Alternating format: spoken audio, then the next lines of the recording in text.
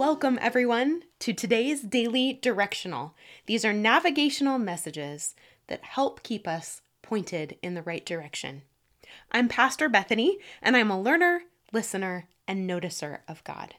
This podcast is a part of the Storytellers Collective. You can find us online at www.storytellerscollective.org.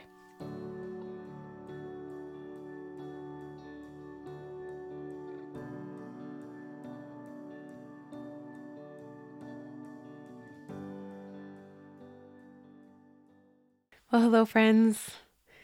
Today we are diving into James chapter 4, specifically verses 4 through 6.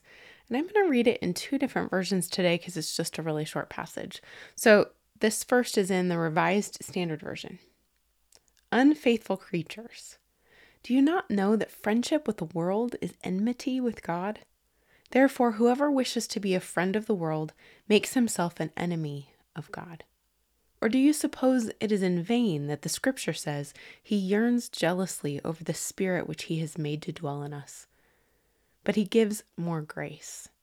Therefore it says, God opposes the proud, but gives grace to the humble. And this second version is from the Common English Bible. It says, you unfaithful people, don't you know that friendship with the world means hostility toward God? So whoever wants to be the world's friend becomes God's enemy.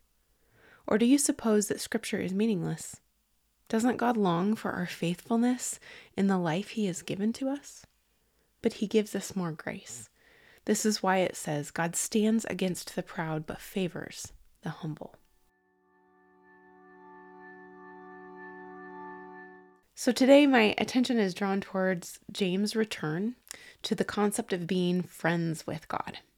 I'll be honest, even though I've read through the entire Bible several times and studied many parts of it pretty thoroughly, I used to think of John 15 as the only place where friendship with Jesus was really mentioned.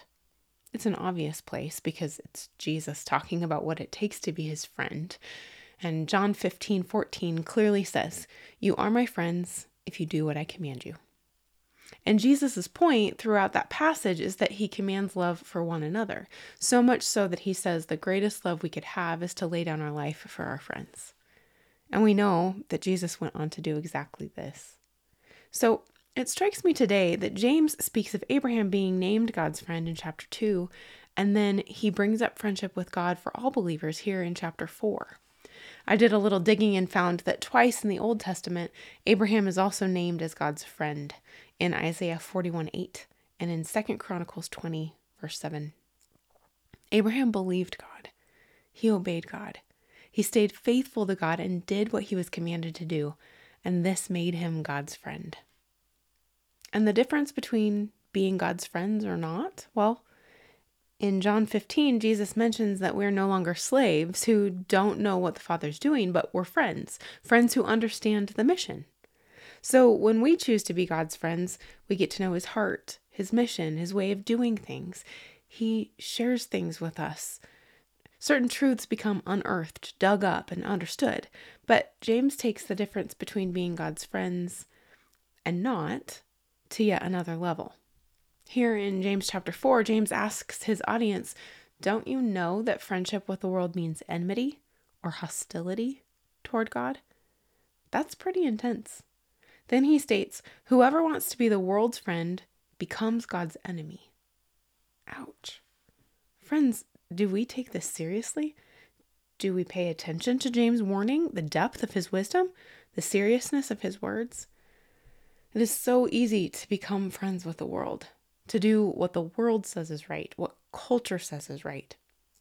It's how we're trained in so many ways when our inputs are entertainment, cultural considerations, secular education, politics, pop culture, and our neighbors' viewpoints.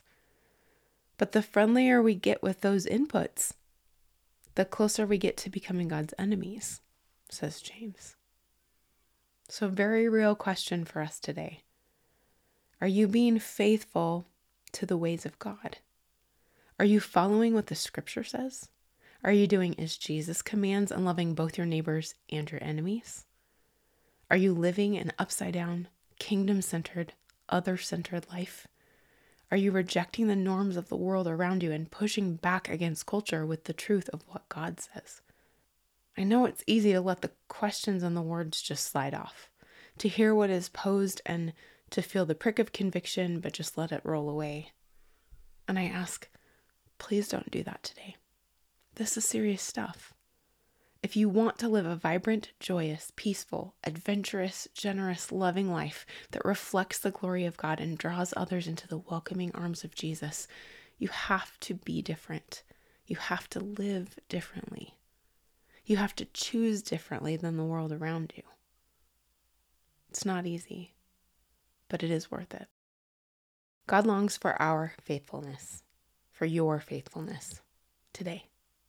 Don't worry about yesterday or years and years ago. Those things will be or have been forgiven. Give them back to God.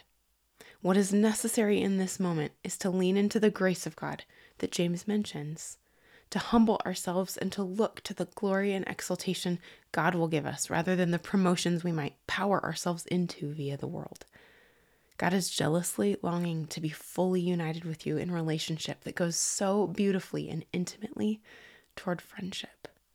But the requirements for that are to follow his commands and forsake the world. May the Holy Spirit give you wisdom and insight to know just how to follow Jesus today.